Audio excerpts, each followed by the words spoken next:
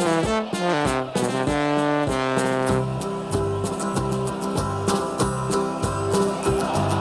we come, blue and white, and we're looking good. You'll be in for a fight, and we fight pretty good. Getting goals is our job, and we get goals good. Looking good, we are Carlisle United. Hello everyone, you're listening to the Brunton Bugle, the number one place to get your Carlisle United fix in the podcast world. I'm Lee Rooney. And I'm Greg Bullman. It's 3 unbeaten for the Blues as they pick up a deserved draw at Lincoln City last weekend. But did the poor refereeing decision cost us all 3 points? We look back on the game at Sincil Bank before looking ahead to a huge fixture this weekend against Derby County at Brunton Park. With a pass so true to Balderstone and Clark's in view. There's a cross and a run. Yeah, these are the kind of fixtures we've been waiting for, aren't they, Greg? You know, Yeah. It's got that feel of. Do you remember when we played Leeds that time and we beat them the first time? It feels like that. I can't wait for this weekend, but it feels like it's been ages since I've been at Brunton Park because I was on holiday when we played Shrewsbury, so I can't wait. Yeah, so you haven't seen a win in League One since 2014, still, haven't you? Technically, I think. Not technically. Although the bar I was in when I was in Los Gigantes in Tenerife did have it on, so I did get to watch the game when we were out in Shrewsbury, but when we played Shrewsbury, but technically I haven't seen us win in the flesh for a while. So you didn't get a chance to give Morgan Feeney some stick, did you? No, sadly, but I've heard you all done very well, so well done. Yes, thank you very much. Very welcome. Right, we've got plenty to cover this week. We've got all the usual stuff, but we've also got the so obviously we're going to be covering the draw at Lincoln, the looking ahead to the Derby game. But first up, as usual, I've got to mention our sponsors, the Carlisle United Sports Club London branch. They've got members all over the world. They do fantastic stuff for the club. You can join them wherever you live. If you live in, I don't know, if you live in Curragh, you can join them. If you live in, I don't know, Whitby, if you can join them. If you live in Landfair, Pilly, you've got the big long place in Wales. You could join them anywhere else you want to name that you could. Where were you on holiday again, Greg? Because you can join them if you live there, can't you? I was in Los Gigantes in Tenerife. Can you join if you're in Jacksonville? You can join if you're in Jacksonville, yes. Oh, wow. So we maybe have some new members coming from there soon. You never know. Yeah, the old Jacksonville Jaguars all getting involved as well. There you go. So yeah, the London Branch have been fantastic. Their support to us over the last few seasons. They're doing it again this year. You can find out about them on the website, carlisle.londonbranch.org, or you just grab one of the guys at one of the away games selling Hit the Bar and they'll tell you all about it. So there you go. Right, before we get going, we have got a question from Mike this week, Greg. So here's Mike's question of the week. 2016 was the last time we played Derby County, and it was 1-1 in the League Cup, followed by a 14-13 defeat on penalties. Now, which 3 players missed a penalty for us that night? Ooh, that's a good question, that. For what year was that? 2016? 2016, yes. It was the start of that season. It was I have a feeling that Luke Joyce might have missed one. What was the game? It was League Cup. League Cup first round against Derby. Oh, right. It was one of the hottest games I've ever been at. Bear in mind, it was in midweek. It was 25 degrees at 10 o'clock at night. Horrible. Absolutely horrible. And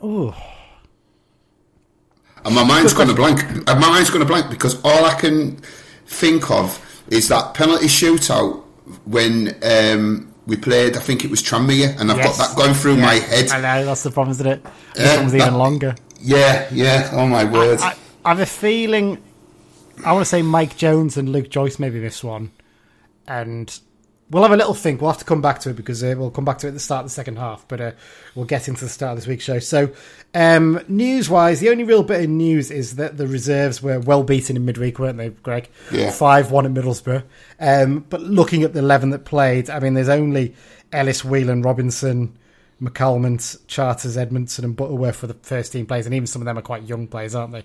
There's a lot of youth team players really there, so it's not probably so much of a surprise because it's not as strong a reserve team as we've had in some of the recent games. So 5-1 defeat. Butterworth did get a goal, which I think is his first goal he scored for us in either first team or reserve games, so nice for him to get off the mark. But yeah, a little bit disappointing for that midweek feed, but it's all about fitness as well, isn't it? Keeping their speed for these upcoming games.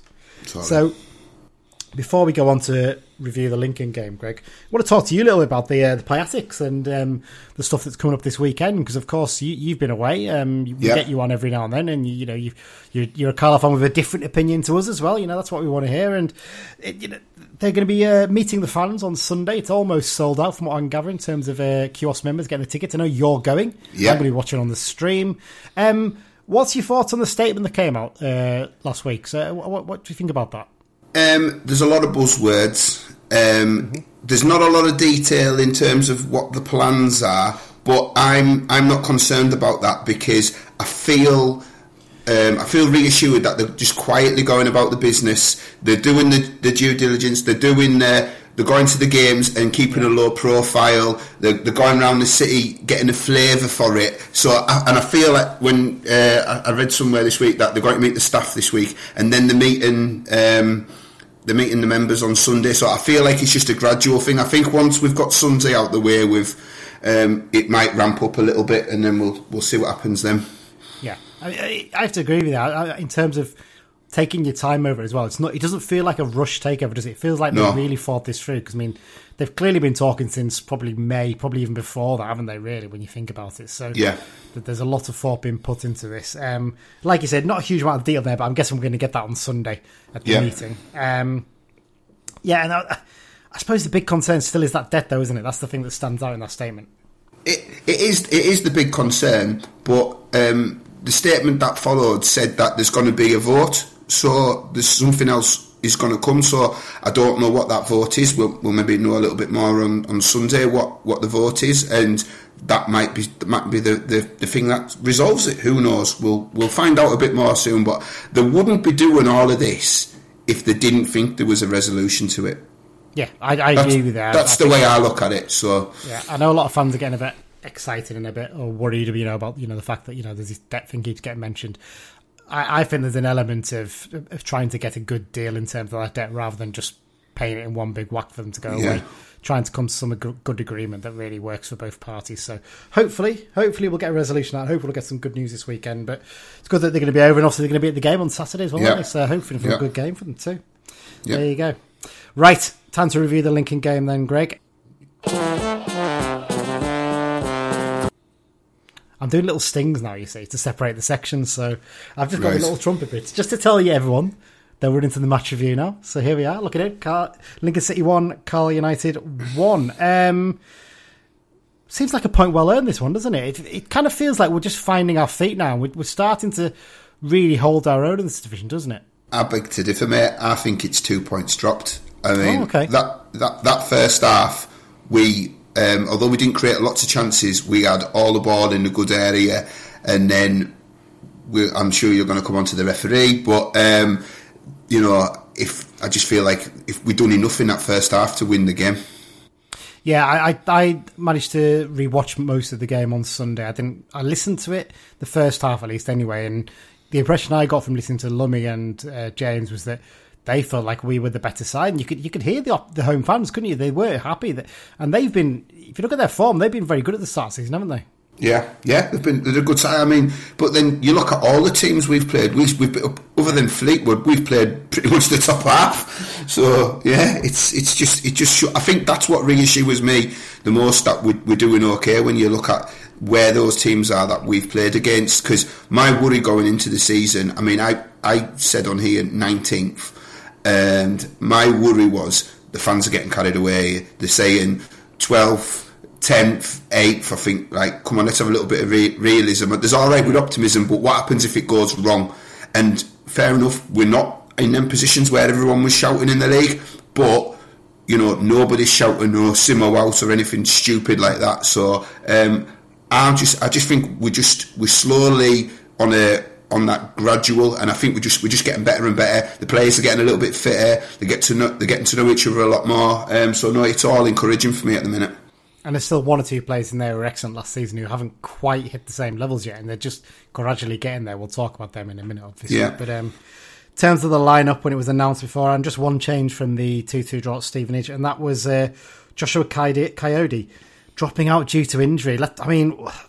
We'll talk about this later. In fact, no, should we talk about it now?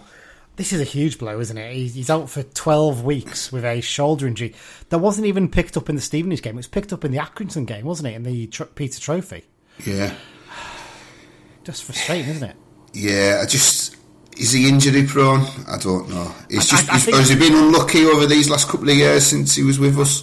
I think if you're going to be seen as injury prone, it's where you're basically picking up constant muscle injuries or knee injuries. I think Jamie Devitt, I think anyone would say, is injury prone for the injuries he's picking up.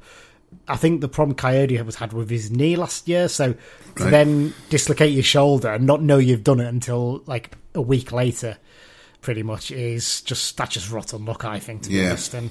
But to have him out for 12 weeks, I mean, Edmondson had the same injury last year and he got back after 10 weeks, so hopefully maybe at the start of December he'll be back, but it's not ideal, is it, really, in the circumstances? No. But it does hand an opportunity to other players. Yeah. And Luke Plant has been given that opportunity. He's the one who's been called back into the starting 11. Simo clearly been impressive and sees something in him, and he produced the goods, didn't he? Well, let's get into the match action now, and the first real big chance of the game was the goal, wasn't it? And is it Luke Plange's goal? I think it is. I think the touch he gets on it puts the shot on target, but the deflection off the defender takes it past the keeper.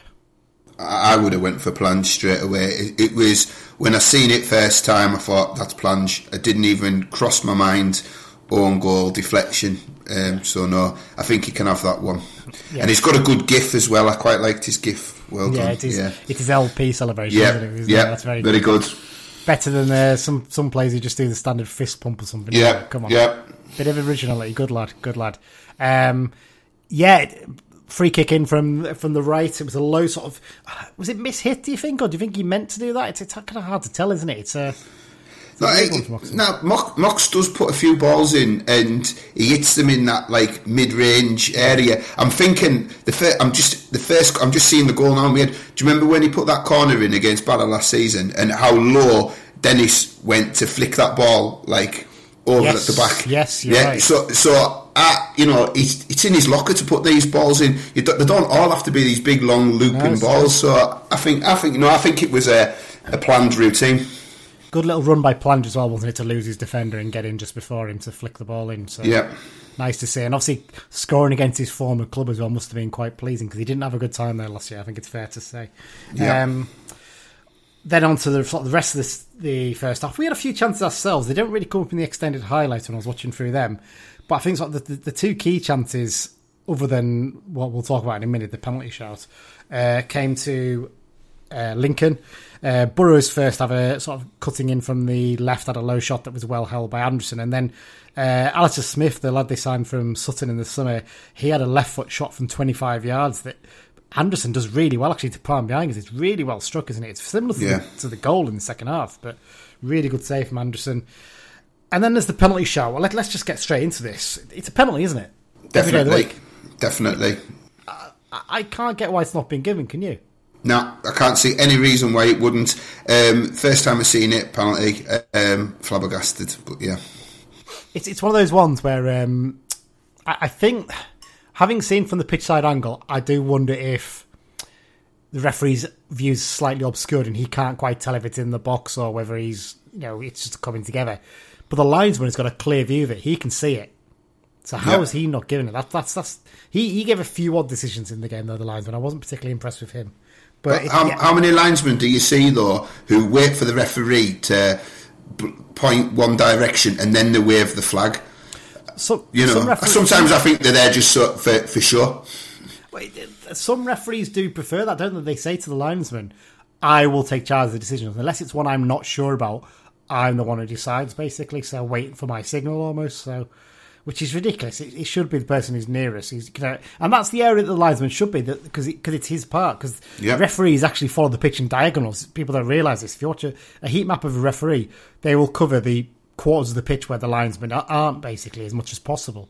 So the linesman is really in control of the area. He should be spotting that. And it's not coming together. He's basically took the lad out. That's what's happened. So it's a ridiculous decision. If he gives that and we score the penalty, we're 2-0 up going into half time. We're in a comfortable position, aren't we? That was get out of jail for Lincoln, wasn't it? Very much so, and but also the time of it, because it's right on half time, they're going to go in with their heads down. It completely changes everything. Absolutely. And as we say, start of the second half, Lincoln come out a bit stronger, and Ethan Hamilton gets an equaliser from it. It's a great goal, isn't it, really, in terms of finish? There's a question of whether we should close it down a bit better, but it's really well struck shot. It is really well struck. When I first seen it, I was ready to go in on Yokul and say you shouldn't be getting beat from there. But no, it's clean. No, he's hit it well. If you watch the Pitch Side Blues clip as well, it's got a lovely bit of bend on the shot as well. It's going towards Anderson and bends away late on, so it's a tough one for him. And he's done quite well the last couple of games, so he'd be frustrated to have not kept a clean sheet in this one. But yeah, they got back into the game, and then United still had plenty of chances second half, though. You talked about we dominated the first half in terms of possession and getting into good areas, but we had some good opportunities. Moxon had a really good one, didn't he, where with good play down the right and cuts it back to him. And should he be scoring there? Yes, should have scored. I thought it was going in. I think there's a couple of defenders in the way, but I think you've got to find a way around them, really, haven't you? I feel like he just sort of hit it and hoped, really. And they had a good chance where the ball was played across the 6-yard box that no one got on, which that was a real get out of jail for us. Back-headed and armour cross back towards goal, didn't really get much on it, to be honest. And then they had a free kick from distance that went just wide, but then Lavelle had a great chance late on, didn't he, with a set piece where he got on the end of a Moxon corner, and I kind of feel like once he gets one, he might get a couple for us this season, Lavelle, but he's not quite hitting the target yet, is he? No, but I'm really starting to see the player now. I think his last few matches he's been really, really good. There was a few question marks over him in pre-season, but I think he's a really good solid addition. Yeah, and he's pretty good on the ball as well. Actually, I think he's probably a little bit better on the ball than Feeney was, actually, to be honest. I'd agree with that. I still think Barkley's probably better on the ball. He's probably not as big and strong as Lavelle would be. Yeah. But, it's nice to have two players of that quality in that position, really, isn't it? In fact, three when you throw Corey Wheel in there. Yeah. But, so, all things said, I think we sort of kind of agreed, don't we, that a good point, but maybe a little bit disappointing not to come away with all three, because we really are starting to find our feet at this level. Yeah, I think so. I think we won the first half, and I would say the second half was fairly even, if I'm being honest. So on that basis, I think we could have won it. Yeah. One of the things that stands out for me that I was looking through all the stuff, Greg, is that looking at our starting 11, there's a remarkable amount of continuity from last season, isn't there? Because we've actually got 7 of the starting 11 were regulars last season. I mean, there's an argument over Finn back because he was out injured for a lot of it. Yeah, but it's quite a good thing, isn't it? Because you sometimes see teams come up and they make wholesale changes to try and get themselves up to this level. But Simo's generally stood by what we've got, hasn't he? He has, but what I have seen of the ones who haven't really been playing as much, there does look like there's a big gulf at the moment. So there's still a little bit of for them to claw back a little bit from what I've seen, but the lads that have played, they've all done really well. And I'd add Joe Garner to that as doing really well as well for the impact that he's having coming off the bench. Yeah, we'll talk about him again in a minute. But talk about Plange, as we mentioned there, it's a really big opportunity for him with this Coyote injury to show what he's got, because you kind of forget his loan's only till January, isn't it? It's not till the end of the season. So he's got a point to prove that actually I'm worth keeping here until the summer. So nice to see him get off the mark. I'm still not sure he's going to score that many goals. I'm not sure he's so much a goal scorer, but I do like how much he links play. And is it a good chance to maybe get him and Maguire a good partnership together over the next few weeks? Yeah, I think it could work. I like what's going on with the centre forwards at the minute. It feels a bit like what was going on last season, where Simo would have his 2 and then get to the hour and then do his change. And you think back, I know you're saying, I'm not sure if he's going to score a lot of goals. JK didn't score a lot of goals, and look how many Carlisle fans were saying, I want JK to come back. I don't think it's the end of the world. As long as the goals are going in, I'm not bothered who scores them. But I do like. It feels like we've got 2 sets of 2 at the minute, and I like that. Yeah, and they look like good combos together. I mean, talk about Garner and Blade at the moment. They look a really good pairing when they come on. Got to mention Callum Guy, 150th appearance for the Blues. He's stepped up quite comfortably, hasn't he, to League One level? I think he looks like he's really comfortable playing this tier. I would say he's been our player of the season so far. I know it's only a few matches, but he looks the part. No, he's been brilliant. He looks important to the team, doesn't he? He looks like the kind of player, you look and you think... Sounds a weird thing because we didn't actually play that well at Oxford when Moxon was missing.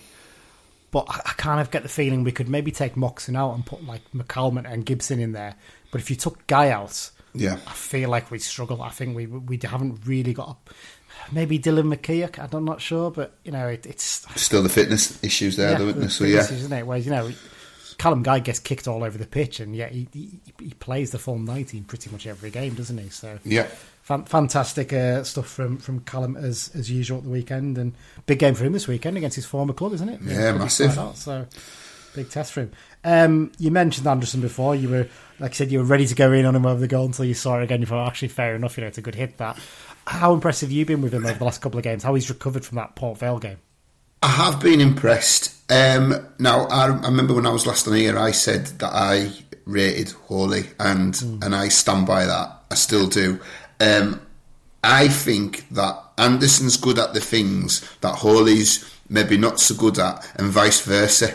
I think if you had the two of them and you merged them together, you would have an absolute world class goalkeeper. Who wouldn't be at United? No, he wouldn't. No, but I just he's getting better, and I think he's promising. You need different kind of keepers for different kind of teams. So last season we were never that busy in terms of the number of chances we faced in games. So Hawley's kind of the perfect keeper for that. He comes and claims all the crosses. He kicks pretty well. He's a solid keeper for that sort of thing.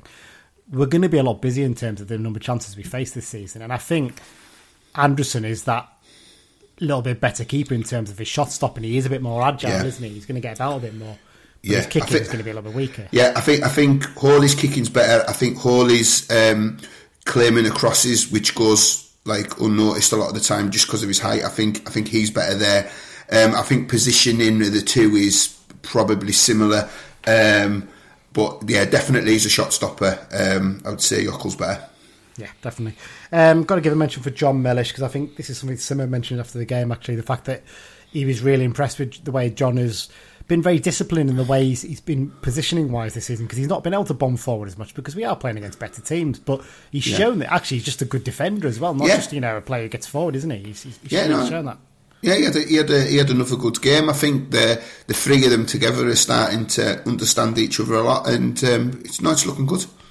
Got to mention in terms of John, though, that was his fourth booking in the league so far this season at the weekend. So if he gets one more, he's got a 1-game ban, which, at the end of September is not a great sign if you're getting that many bookings. You've got to be careful. So I was going to ask you about the bookings. We got five bookings on Saturday. Do we get fined for that? No, it's 6. If you get 6 bookings, you get a £1,000 fine. So we're one short of it. So we are getting a lot more bookings this season, aren't we? I've noticed that. Yeah. Well, I was a bit annoyed with the bookings on Saturday because we got 5 yellows. The only one that got a yellow card for the foul was Moxon. All the other yellow cards were all for, you could argue, I don't want to say petulance, because Garner was right to flip his lid about with his yellow cards.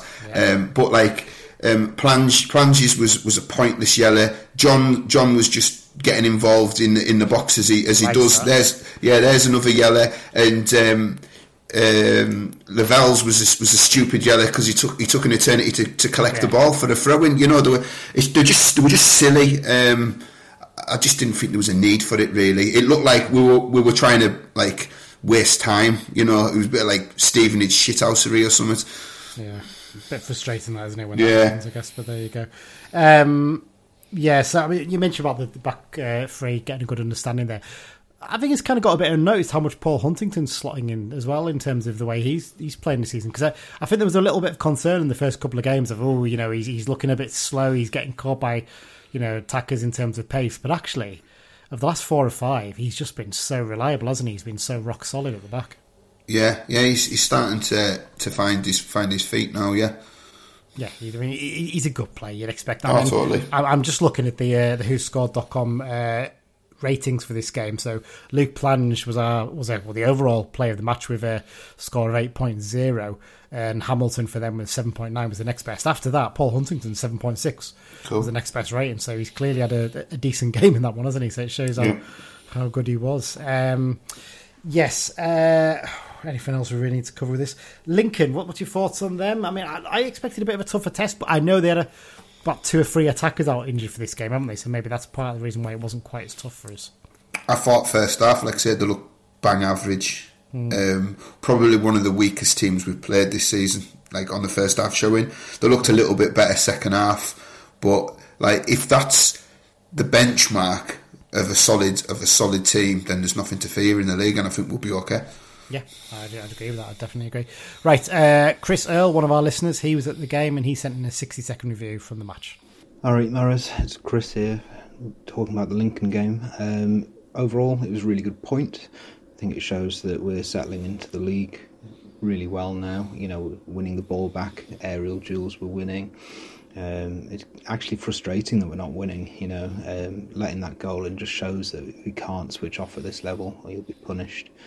The positives are we're making more chances for ourselves, just need to be more selective about whereabouts in the goal we're shooting for, because it was going the keeper far too many times. I think some of those free kicks could be on goal as well. I think we need to be braver, take a bit more chance on that.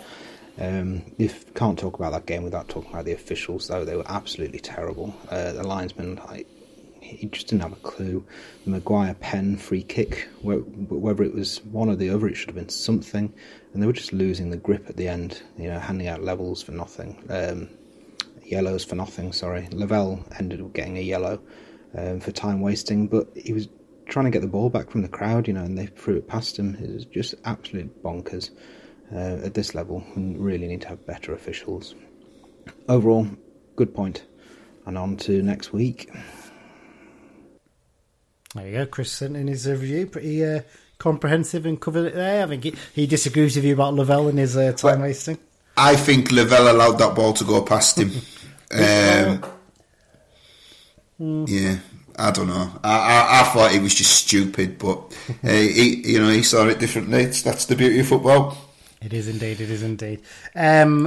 Just before we go, and actually I did say we were going to talk about there, but yeah, got to say Garner and Ablade, they're looking a really good pair coming off the bench, aren't they? Obviously, Garner's one we thought might be leaving just before the deadline, didn't we? We felt not been involved for a couple of games. It doesn't look good for him, and then he's come back in, I think, since one of those reserve games he played, and him and Terry look like Terry's pace is frightening, isn't it? Since he's come on, he looks like he could be a real fan's favourite, doesn't he?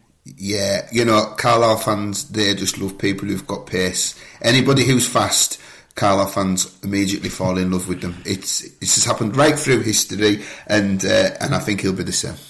But it's one of those things, isn't it? You can have pace, but you've got to work hard as well, and he looks like he's someone who's prepared to work hard. He certainly does the running, doesn't he? Oh, yeah, totally, yeah. I've been impressed with him, what I've seen of him, yeah. Yeah. Definitely. Good stuff. Right, before we wrap up the first half, Greg, let's have a little rundown of the League One results from last weekend and the midweek fixtures as well. So starting off, going in alphabetical order here, Barnsley 2, Burton 0. Barnsley finding their feet a little bit again now, although in midweek they didn't have a great result, which we'll talk about in a minute. Derby 1, Portsmouth 1, which we'll cover in the second half. Exeter 1, Cheltenham 0. Cheltenham really having a rotten time of it, aren't they? I think we're how many games in? 8 games in now, and they still haven't scored, and they've sacked the manager as a result. Yeah, it's bonky. You'd have thought they'd have got one goal at least by now, but yeah. Well, there was an amazing stat someone pulled up that apparently they are the only team in the top 10 divisions of English football who have not scored a goal yet this season.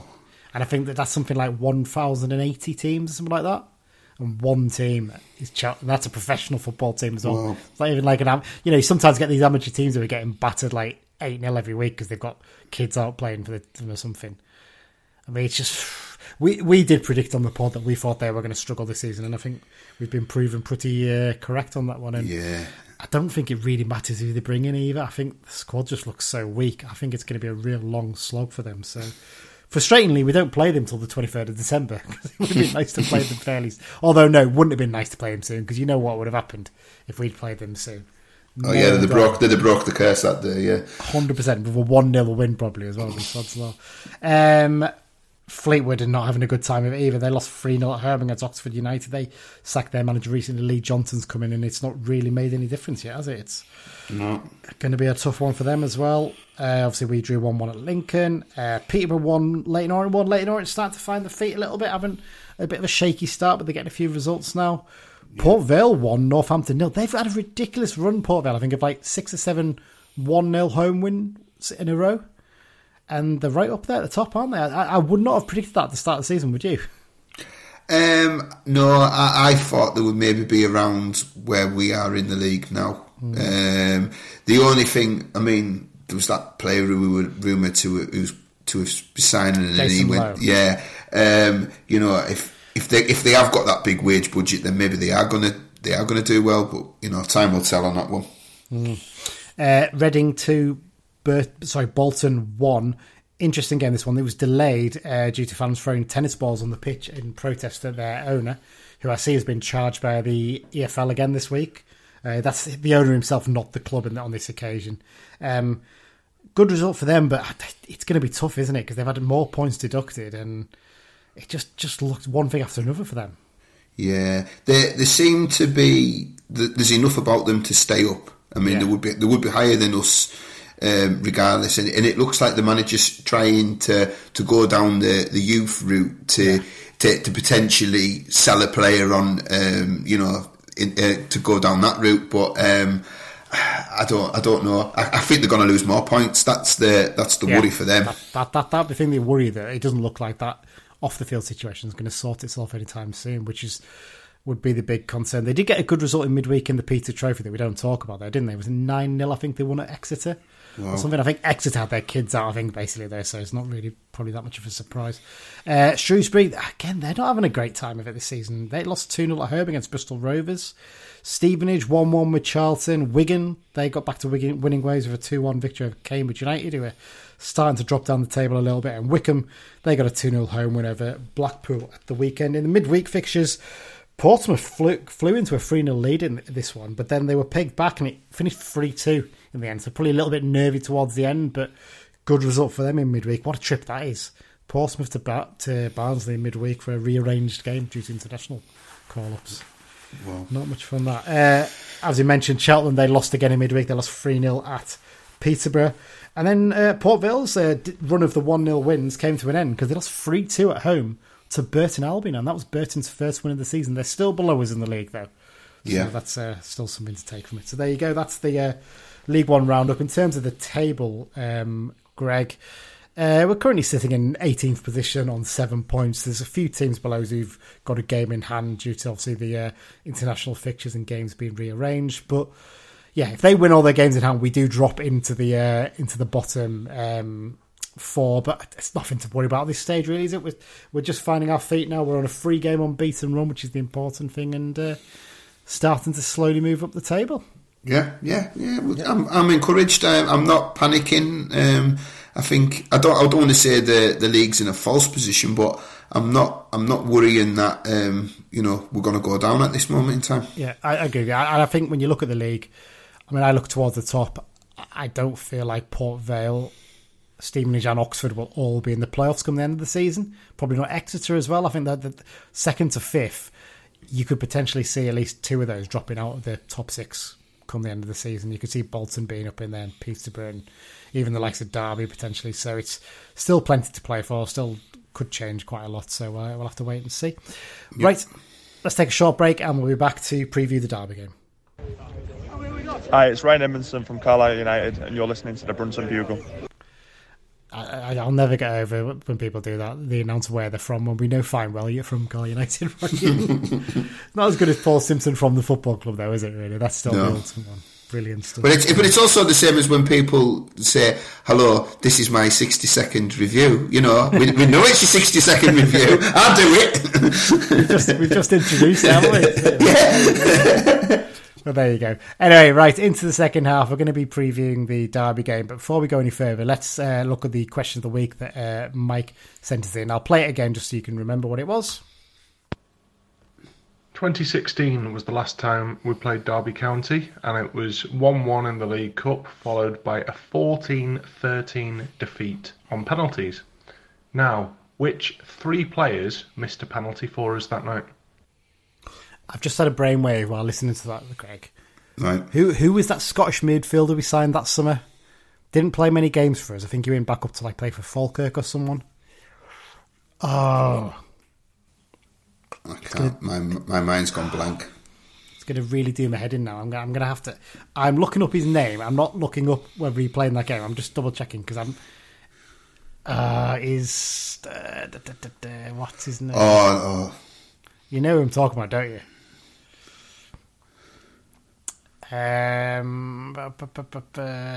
Was it? I was thinking of a Morton lad. Joe McKee. Joe McKee. That's what I'm thinking of. I think Joe McKee missed a penalty in that game. Right. I might be wrong, but I think he did. I want to say Luke Joyce and maybe Reggie Lamb were the ones. Okay. I'll go with that. I'm struggling. Yeah, I'm struggling with it as well, to be honest. But let's see what the answer is. So, Mike, good question again for Mike. So let's see what the answer is. And it was Joe McKee, Jabbo Abire, and Charlie Wyke. Oh wow, the 2 strikers missing the penalties. I would not predicted those 2 to have missed, but there you go. Joe, I had a memory that's one of the few things Joe McKee did for us when he played for us. Yeah, not one for the. I mean, I'm looking here at his stats, Greg.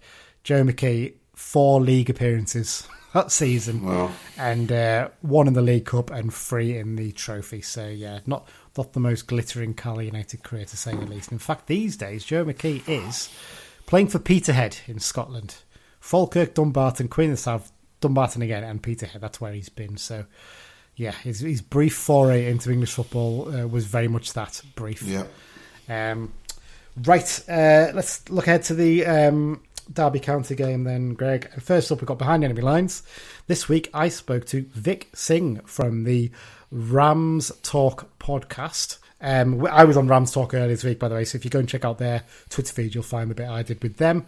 I had a really good chat with Vic. We talked about Derby County, what's happened to them over the last decade, because they've had a crazy 10 years or so, from being on the verge of the Premier League a couple of times to potentially going out of business and now trying to get themselves out of League One. So there's a lot of talk about that, a lot of talk about Paul Simpson, what he was like as a player there, and what their hopes and ambitions are for this season. So here's the chat I had with Vic earlier today. So for this week's Behind Enemy Lines, we're talking to a fan of a club that we've not played in the league in 39 years. But if you go back far enough, over the last 12 games against them, we haven't lost. So we've got a record to keep up here, I'm afraid. But I think it might be a tough one because we're against a good team. So this week we're speaking to Vic Singh from the Rams Talk podcast. Vic, nice to have you on. Thank you for having me, Lee. It's nice to be on. No problem at all. No problem at all. So we'll get straight into it and talk about Derby County. So it has been, I think it's fair to say, quite a tumultuous decade for your club. I mean, the start of the last decade, you were there and thereabouts in the playoffs for like several years. I think you missed out on the final twice. I think you were in the semi-finals a couple of times.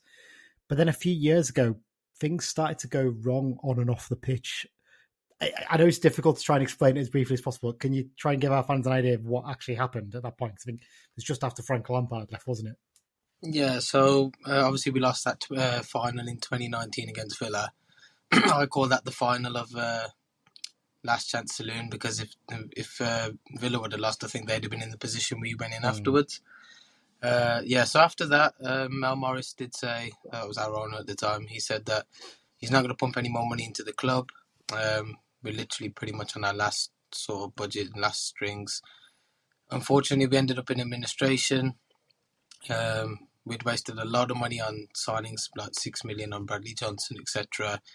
Got us to the point where our wage budget was too high. Mel Morris had thrown everything at it, but because of his lack of financial decisions or anything clear with that, he put us into administration. Then we obviously had the 21 points deduction in the championship. Rooney was manager at the time. Galvanised us pretty well, if I'm honest. Then we only narrowly really missed out on the playoffs. Playoffs. Got used to being in the playoffs for so much. Narrowly missed out on staying up. Gave it a good go. But again, with the administration, the whole club literally feels the effects of it. The academy was ripped apart. We weren't allowed to sign any players. And then we ended up in League One. Yes, it's been a tough few years. New owners have come in. What do you think of the job they've done so far in the last year or so?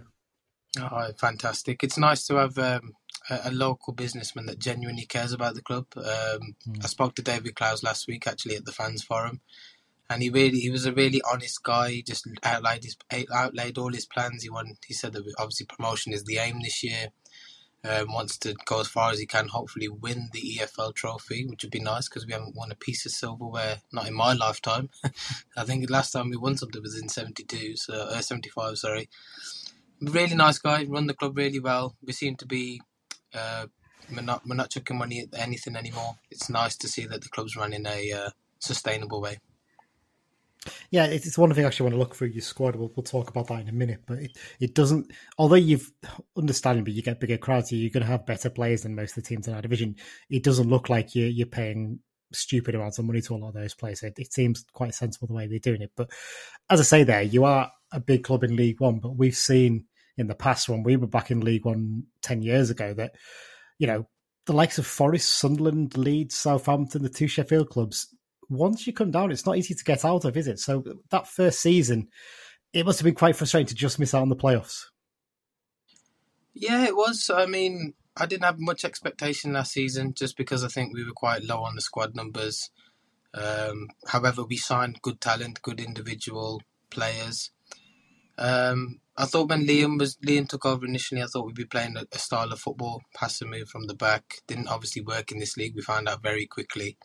Paul won't come in and try to put his stamp on the team, but again, we just couldn't play to the way he wanted us, so we ended up adopting the 4-2-3-1, which I think we'll probably experiment with this season, and probably on Saturday you'll see that as well.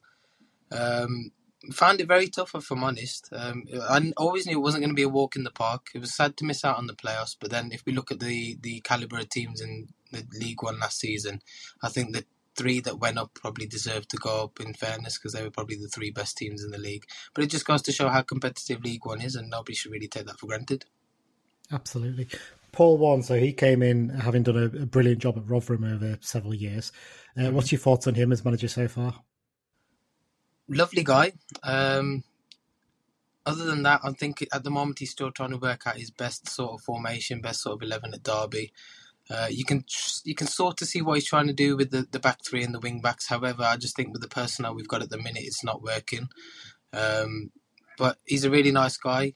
He's sort of adaptive to change. I mean, we all know he loves the back 3, but we're now starting to see the back 4 come in, which is probably a relief to some Derby fans. I like him. I want him to succeed. I really do. But he has divided the fan base at the moment, so it's a bit of a 50-50 at the minute with Paul Warne. It's one of those ones, isn't it? He's done such a good job at Rotherham, which is a undeniably smaller club than Derby. Mm-hmm. So then he's made that step up, taking a step back in terms of leagues to a league he knows well. But the pressure there is completely different, isn't it, in terms of getting Derby out of League One to Rotherham?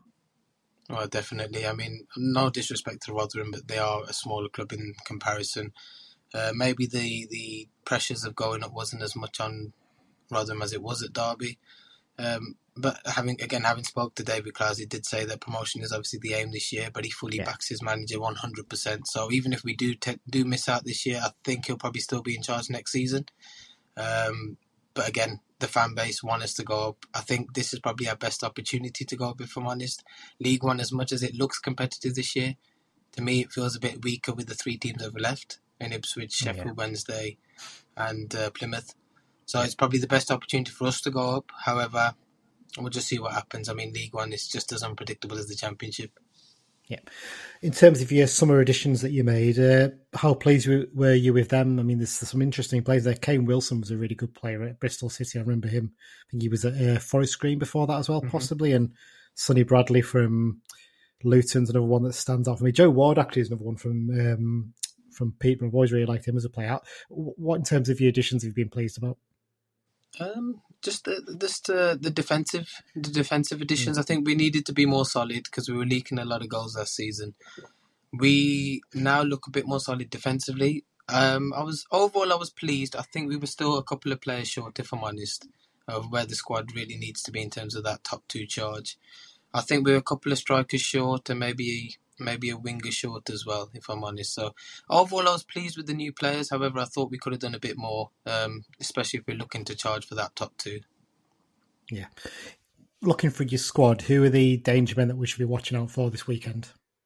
Ooh. Well, it would have been a completely different answer if you'd asked me on Wednesday. So obviously we played in the EFL Trophy, and now we've got the players. Tom Barkhausen's come back, Sibley's back from injury, and they both scored on Tuesday night. And they both look really good, and I think they'll be in with a shout for the first team come Saturday. I'd say if them two start, they're our danger men. Obviously, Mendes Lang with his pace, and Waghorn's had a pretty good start since he's rejoined Derby again. He's got 5 goals for us. He's our top goal scorer.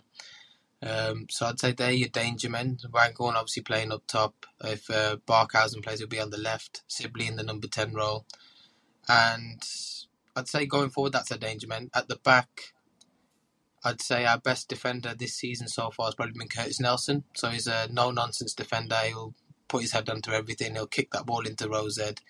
And he's just an old-fashioned centre-back that you love to see. Yeah, it's always good to have one of those in your team, isn't it? In terms of, you sort of mentioned there, Martin Waghorn, he's one that Carlisle fans remember because I'm pretty sure he's scored a few goals against us in the past for other teams. But he's a good addition to have at this level, isn't he? I think in terms of a striker, he's one who's going to get you a fair few goals. I mean, we'd hope so. I mean, it's funny how he signed because obviously he wasn't actually part of Paul Warren's plans. It turned out the testimonial he really impressed, and obviously started training with us from then. And he's been a revelation. I think maybe Martin Waghorn in League One is probably his level at this moment in time. If he carries on the form he's on at the minute, he'll easily bag 15 goals. And that could be the difference between settling a top 6 and a top 2 sort of charge. He'll be important for us this season because he's got that extra bit of quality that we don't necessarily have in the forward options.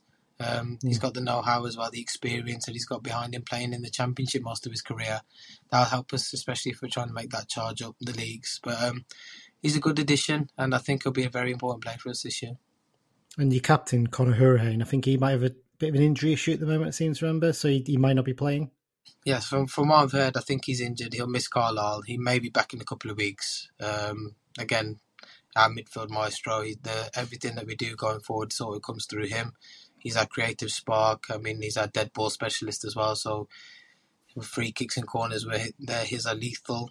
He won't be playing on Saturday. That's definitely confirmed. But I'm pretty confident with the options we've got to replace him as well. So obviously, if he's out, then Fornal will come in and play CDM, and we'll probably play Sibley in middle as well. So that might give Sibley the chance that he's been looking for. Yeah. Talk about some of the former players of yours who are in our squad.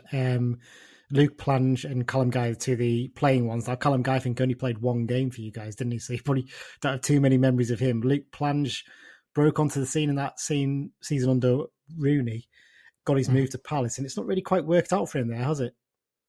No, I mean, Luke Plange is a talent. I just think maybe the move to Palace was too soon for him. I mean, I don't blame him for taking the opportunity, but I think he could have done with playing a couple of more seasons in maybe the Championship / League One just to get a bit more experience. He's got a great finish on him. He's quite quick, as you've probably seen him play for you guys, and he's definitely got a knack for goal. I just think he could have done with a bit more experience. But again, that might come to your benefit playing in League One. Yeah, he didn't have a great time at Lincoln last season, but he's done okay for us so far. He's getting better with each game, so it wouldn't surprise me if he had a decent game on the weekend. Our manager as well, Paul Simpson. He's a former player of yours, former coach as well. He was assistant manager under Steve McLaren, I think, when you got to the playoff final in 2015, I think. He's got a bit... Would you say he's a legend at Derby, or is he just seen a sort of great player? For me, he's a legend. I'm slightly older than some of the other lads on the pod, so I remember the good days. But he was very integral to the Steve McLaren playoff promotion season when we lost to QPR in 2014, I think it was.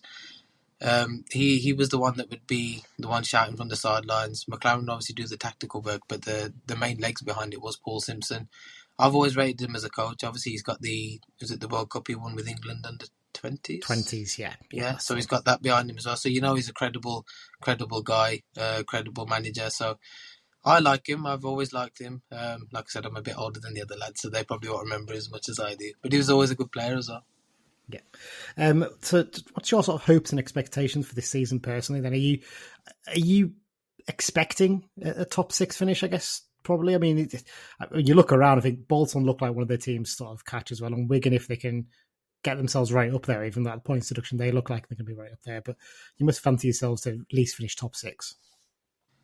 I'd say if I go by fans' expectation, top 2 is what most fans want. For me personally, I'd take top 6 just because I think we'll fall short to that top 2. I think there are maybe 1, possibly 2 stronger teams than us in the league who've got the know-how to maybe get promoted out of this league. I'd take a top 6 finish all day. However, I think my expectations have lowered since the start of the season. I did say we'd go up as champions.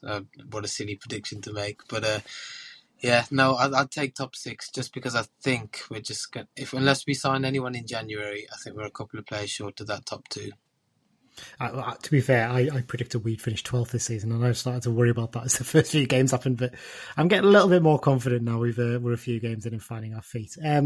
Got to give a mention before I do predictions to your fantastic away support as well. I mean, 1,500 sold out for this game. You probably could have sold more. We haven't given you more tickets, which may be a little bit harsh, but I think Simo likes to have home fans behind both goals rather than giving it to the away fans. So, I mean, it must be interesting for you guys because you're getting to see a lot of new grounds this season as well, aren't you, really, in terms of that? I know you'd rather be playing at a higher level, but you do get that little sort of almost adventure element to it, don't you?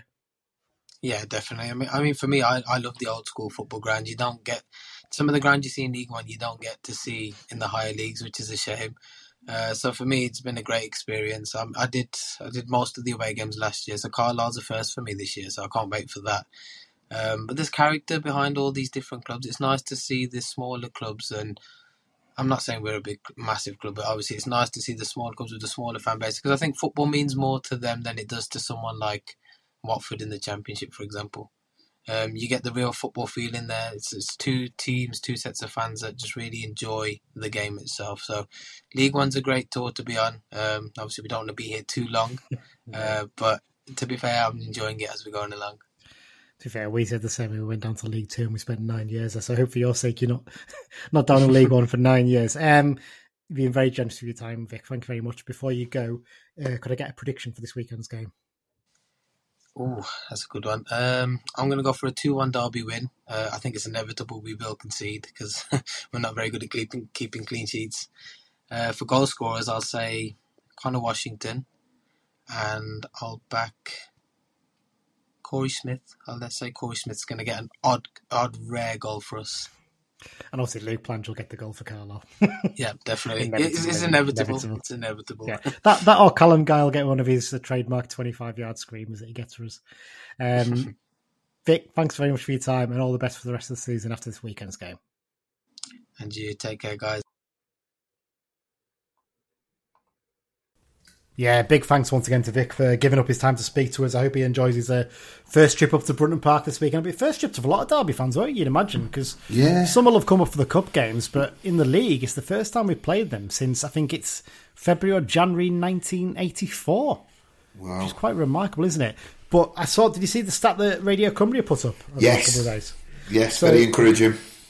The last 12 league fixtures between the two sides, Derby have not won a single one of them. But we always like to bring runs to an end for teams, don't we? Really, so there's every chance that will happen this weekend. But yeah, it's encouraging, I guess. But I mean, some of those were back in the days when they were playing in Division 3 North before they even got up to like the First Division, and when they won the title and stuff like that. So it's a game against a really big club, isn't it? And it's kind of look. We sometimes say we're playing against bigger clubs this level, and sometimes you sort of mock them and they you're not big anymore. You don't. Like, they are like a Leeds United at this level, aren't they? They're a big club, basically. They're a massive team. They've got a big stadium. They've got a big following. They wanted more tickets, and they could have sold the Waterworks out easy. Yeah. So they are a big club. Totally buy that.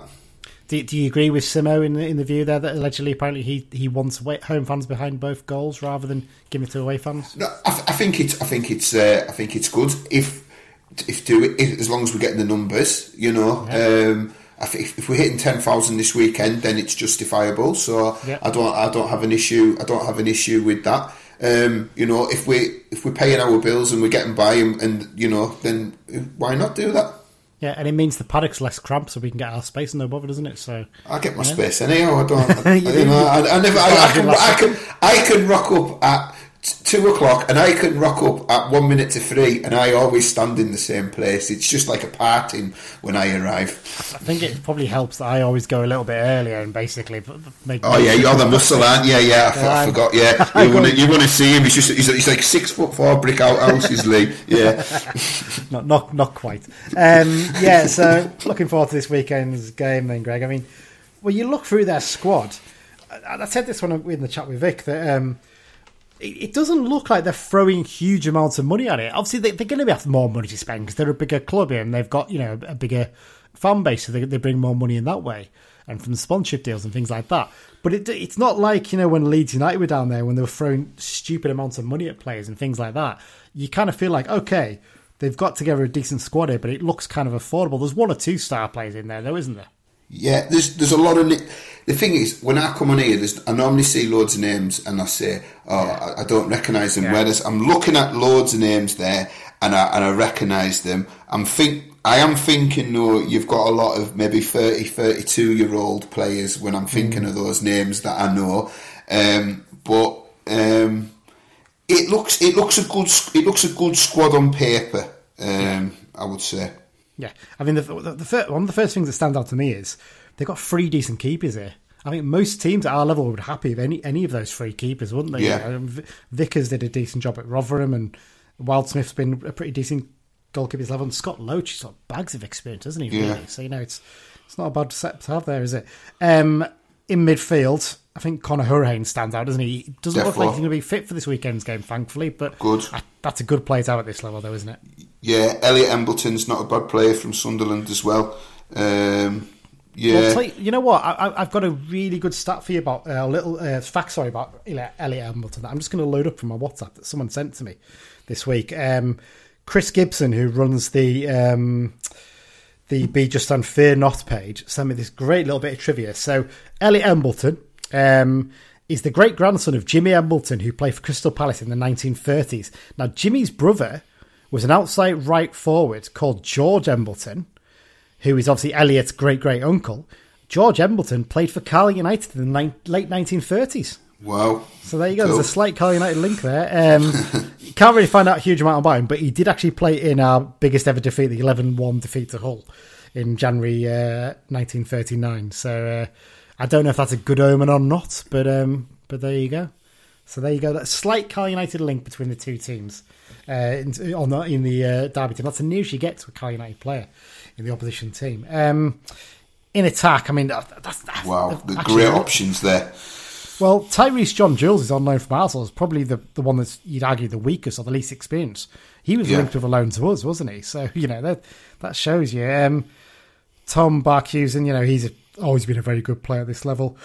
Yeah. Nathaniel Mendes-Lang, bags of pace and quality. Yeah. But, I mean, Connor Washington and James Collins, like most teams at this level would have any of those forwards in their team. Definitely. Martin Waghorn. Yeah, Martin Waghorn's the main one that comes stand out, isn't he? Apparently, they weren't really that sure if they were going to sign him in the summer, but he had a really good game in a testimonial fixture, and they said, well, actually, let's have a look at you, and ended up signing him. So, yeah. Yeah, really good options there. Yeah, really, really impressive in terms of attack. Defence is probably the area where I don't probably know the players as much. Curtis Nelson's a good old-fashioned centre-back there. Sonny Bradley, good signing from Luton in the summer. Kane Wilson, was he the one? He was the one at Forest Green, wasn't he? A couple of years ago, I think he went to Bristol City. I think he basically left Bristol City because George Tanner's done so well there. He's not been able to get his place back. So there you go. But yeah, I mean, we could list off most of the players in the squad, couldn't you? It is a very good squad this level, and although at the moment they're currently sitting in 12th place, I'd expect them to be top 6 come the end of the season. I'd be surprised if they didn't. Well, they have to be, because if they don't finish top 6, it's a failure with their size of their club. I look at Portsmouth, I look at Bolton, and I look at Derby, and I expect all of them to finish in the top 6. And if you don't, you've failed. So where they are in the league at the moment is failing. So yeah, they've had a slow start. I think it's fair to say they're still very much finding their feet this season. Paul Warne's a decent manager though, isn't he? He's done really well at this level with Rotherham before, so you'd imagine he'll get them right up there come the end of the season.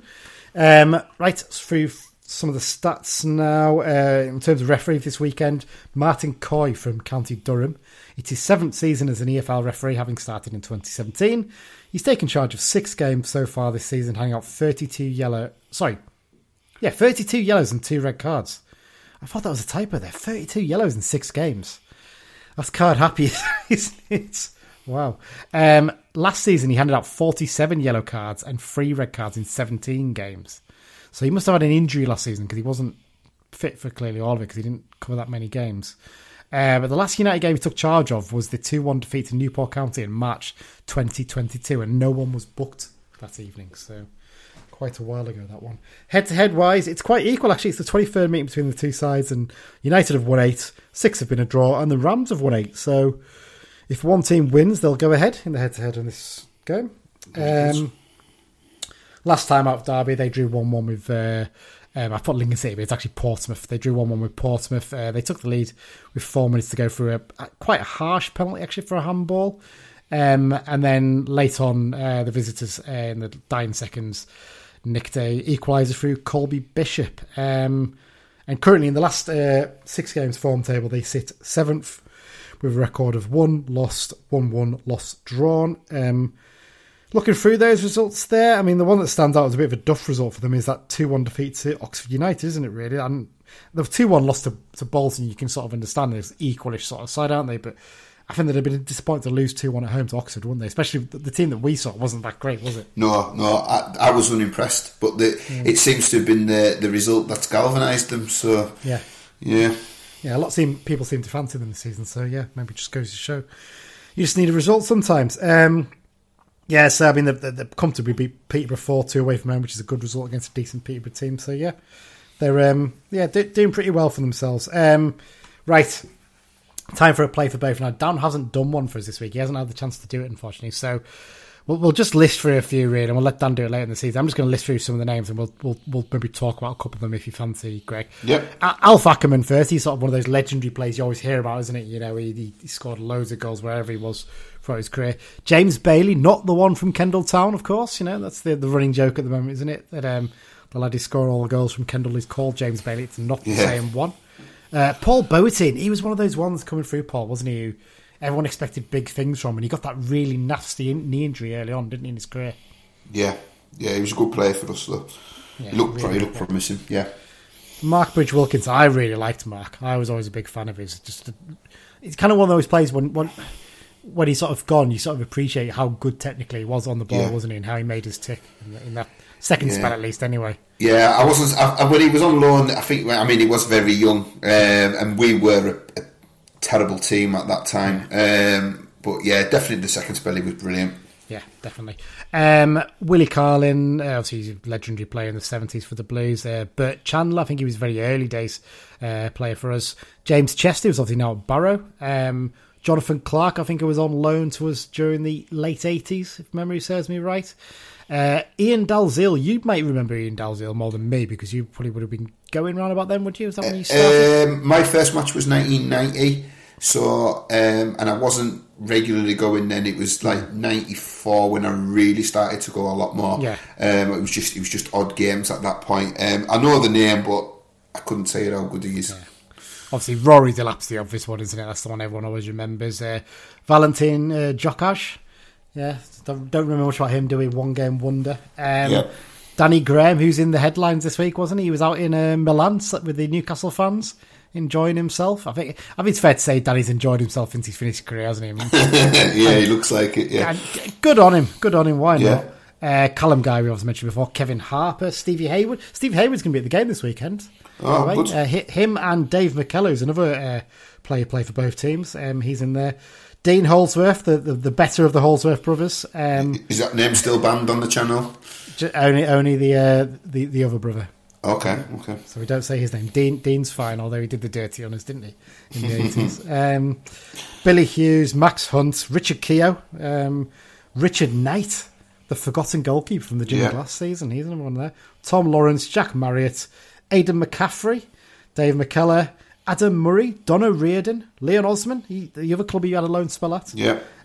Mark Patterson, Luke Plange, Paul Simpson, of course, he played for both teams. Jack Stretton, Martin Taylor, the goalkeeper, Paul Furwell, we obviously signed him from Derby. I kind of forget that sometimes. Nick Rice. Now, Nick Rice, I don't remember a huge amount about Nick Rice because I wasn't going to games as much then, but you do. Yeah, he was brilliant. Oh, he was fantastic. Yes, great winger, old school winger. You know, he had that haircut like Ryan Giggs that you associate with a winger, and he was brilliant. He was more like a cross between Ryan Giggs and Ray Parlour, wasn't it? You know, that curly sort of mop, wasn't it, really? Yeah. Running down the wing. What I remember is I was looking back through some old highlights clips from back then when he was on loan initially, wasn't he? And when he gets subbed off, I think he might have even scored a hat-trick in that game, and they were singing "Sign Him Up," weren't they? You don't get that anymore, do you? Which is a real shame because of the way the transfer windows.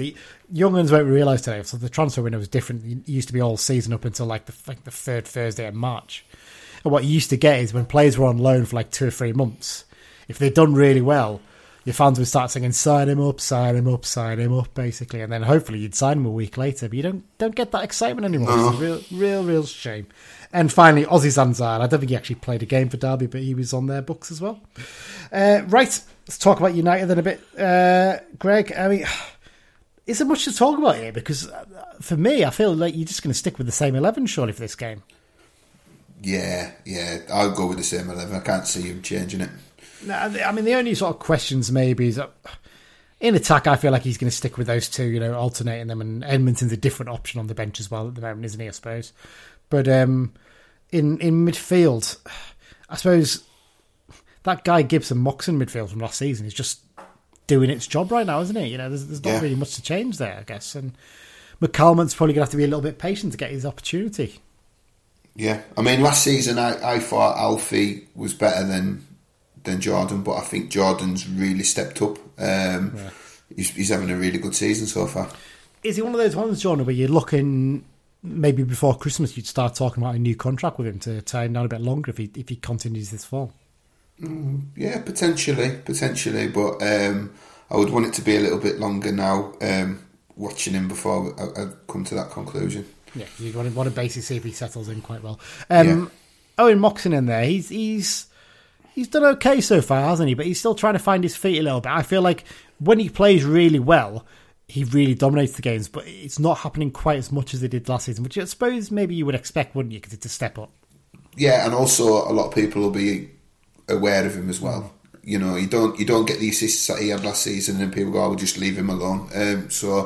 I think there's an element to that, but you know, he's still he's joint top goal scorer, so he's getting in them. He's getting in more positions. I think this season he's getting more shots off. I think if he sees the full season out, he'll score more goals in the league than he did last season. So that's a bold shout, that one, Greg, to be fair. Interesting, I think someone was telling me the other day that they were speaking to an opposition scout and they were saying like that it's one of the things that opposition teams are doing is doubling up on Moxon to make sure he can't get the ball as easily. So, you know, that's probably why Gibson's excelling a bit more this season, because he's getting a bit more chance because they're focusing so much on Moxon. So we've got to use Gibson as much as we can, really, haven't we? In terms of defence, it's doing its job, isn't it, really? You know, quite happy with them, aren't we? And I think maybe it might come to a point soon where maybe you give their wing backs a little rest, because they're going to be working very hard this season, and there's going to be a chance maybe for Jack Ellis and for Jack Robinson to show what they can do in a game. Yeah, therefore, I feel a bit sorry for Jack, just because he's not even really making the bench, but I'm sure he'll get his chance. Yeah, I think both. Obviously, Jack Robinson is featuring on there because he gives you a bit of a different option, doesn't he, on the other side? But yeah, I mean, look, he's going to get an opportunity at some point. It might come to the point where you think, okay, we're quite settled, and you send him out on loan to a National League club for a month or something, just to get a bit of regular first team football. You know, there'll be plenty of options out there. So there you go. Subs wise, we're pretty happy with them, aren't we? I think. Don't really need to change anything there. Just all doing the job. Yeah, I think they're all doing all right. Yeah, can't complain.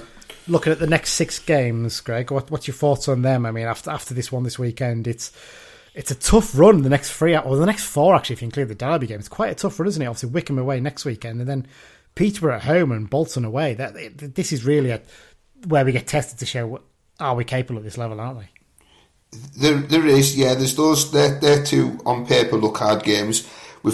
But then we've got Leyton Orient after that, and I feel like we owe them one after last season. So I'm looking forward to seeing what reaction happens, seeing how he behaves himself. That'll be interesting. Then there's the long trip to Pompey, and then we've got is it a 6 pointer at this stage? Who knows? But that'll be a big match with Burton. Midweek home game against Burton as well, so it's a bit of a journey for them. So hopefully I'll even things out a little bit for us. But there you go.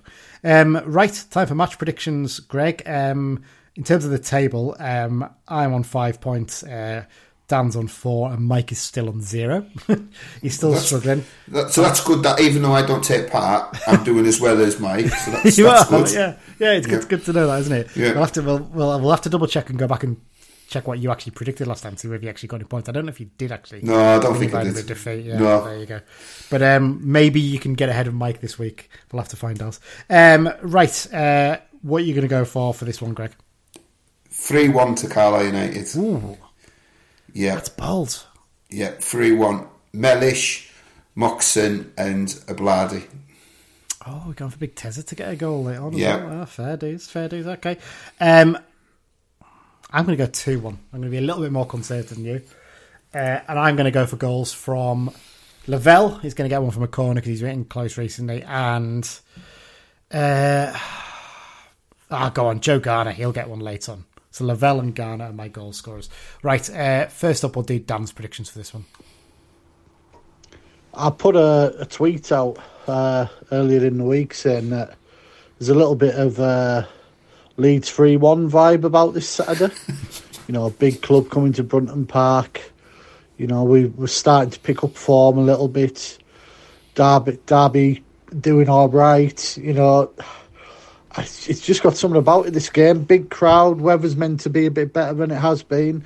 So I'm going to go for a repeat of that Leeds scoreline and 3-1 to Carlisle.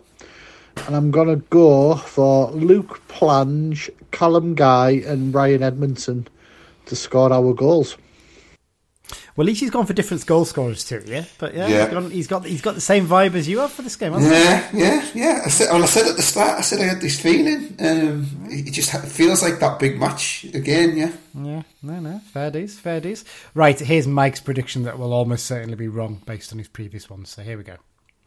I'm going to go for a thrilling game of football, and I'm going to go for a 3-2 win with goals from Maguire, Plange, and Lavelle. So Mike's managed to cover both me and Dan there, isn't he? I think with Plange and Lavelle, which is quite annoying, really. But there you go.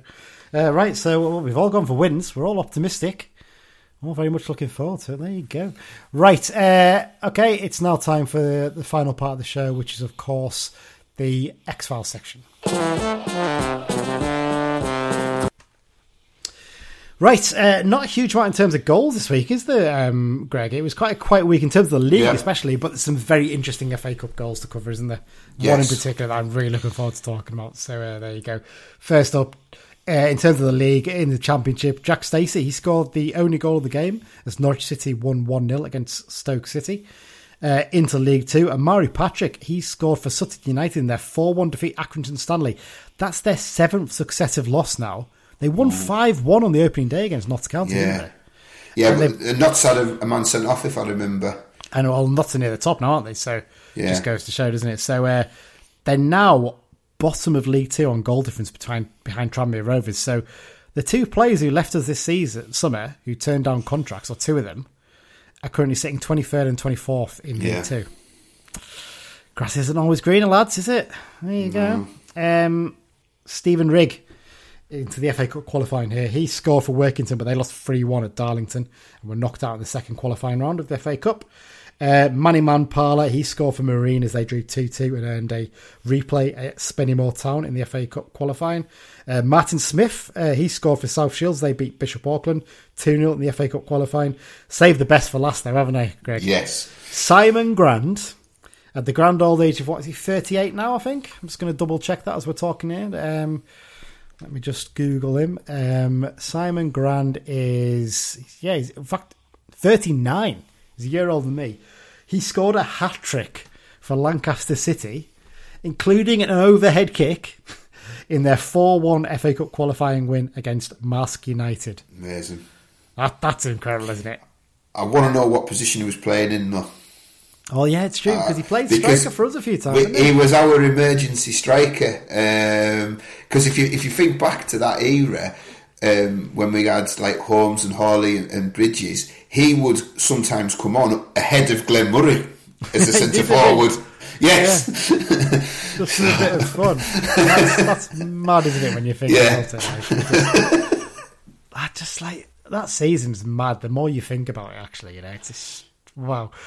While we're talking, I'm just putting on the highlights from that game on my YouTube just so I can check in a minute, see what number he's wearing in the thing. But while we're doing that, into midweek, Jack Bridge scored a penalty for Southend United as they beat Maidenhead United 2-0.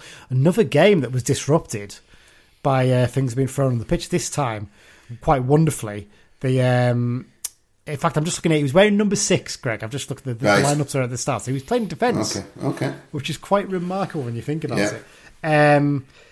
So the Southend game was disrupted by the Southend fans throwing plastic rats onto the pitch. Rats? Oh, that's great. I like that, yeah. Yeah, it's different, isn't it, really? Good stuff. I'm just looking, actually, the lineup for, what you call them has come up here as well, for Marsk United. And Jason Kennedy and Nathan Thomas were both playing for them as well. So there you go, 4-1 defeat for them. On to the other bit, Andy Welsh. He's been sacked as manager of Bury after 3 years. He got them promoted. Well, he got Bury AFC promoted, but they are now officially, basically, they've retrospectively made them Bury, basically, essentially. So a bit of a shame for him because they spent a lot of money at that level, haven't they? So they were expected to go up and not quite worked out for them, unfortunately. Brad Potter signed a long-term deal with Preston North End. I think it's a 3-year deal with them. So he's all good stuff for him. I think he had a baby recently as well. So it's all coming nicely for Brad. Yeah, going well. Flying around the Preston. Fair dues, fair dues. James Tavernier was named in the SPFL Team of the Week.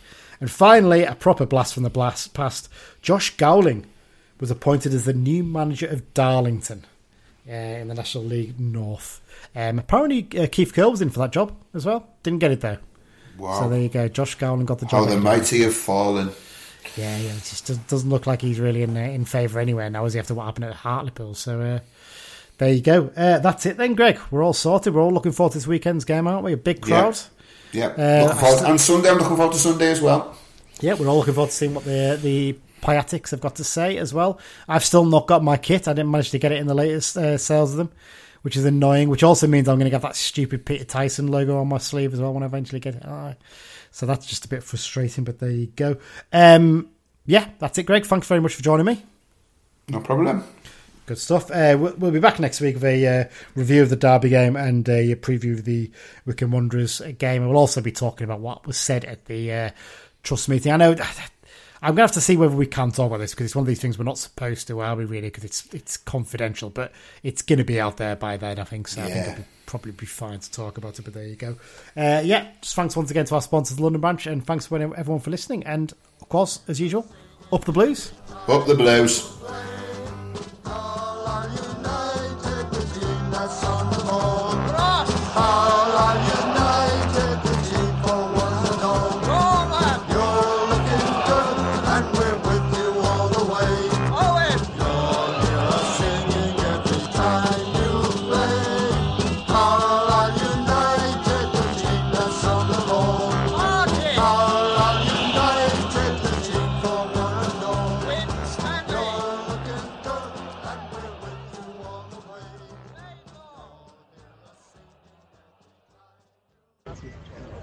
I was up, man.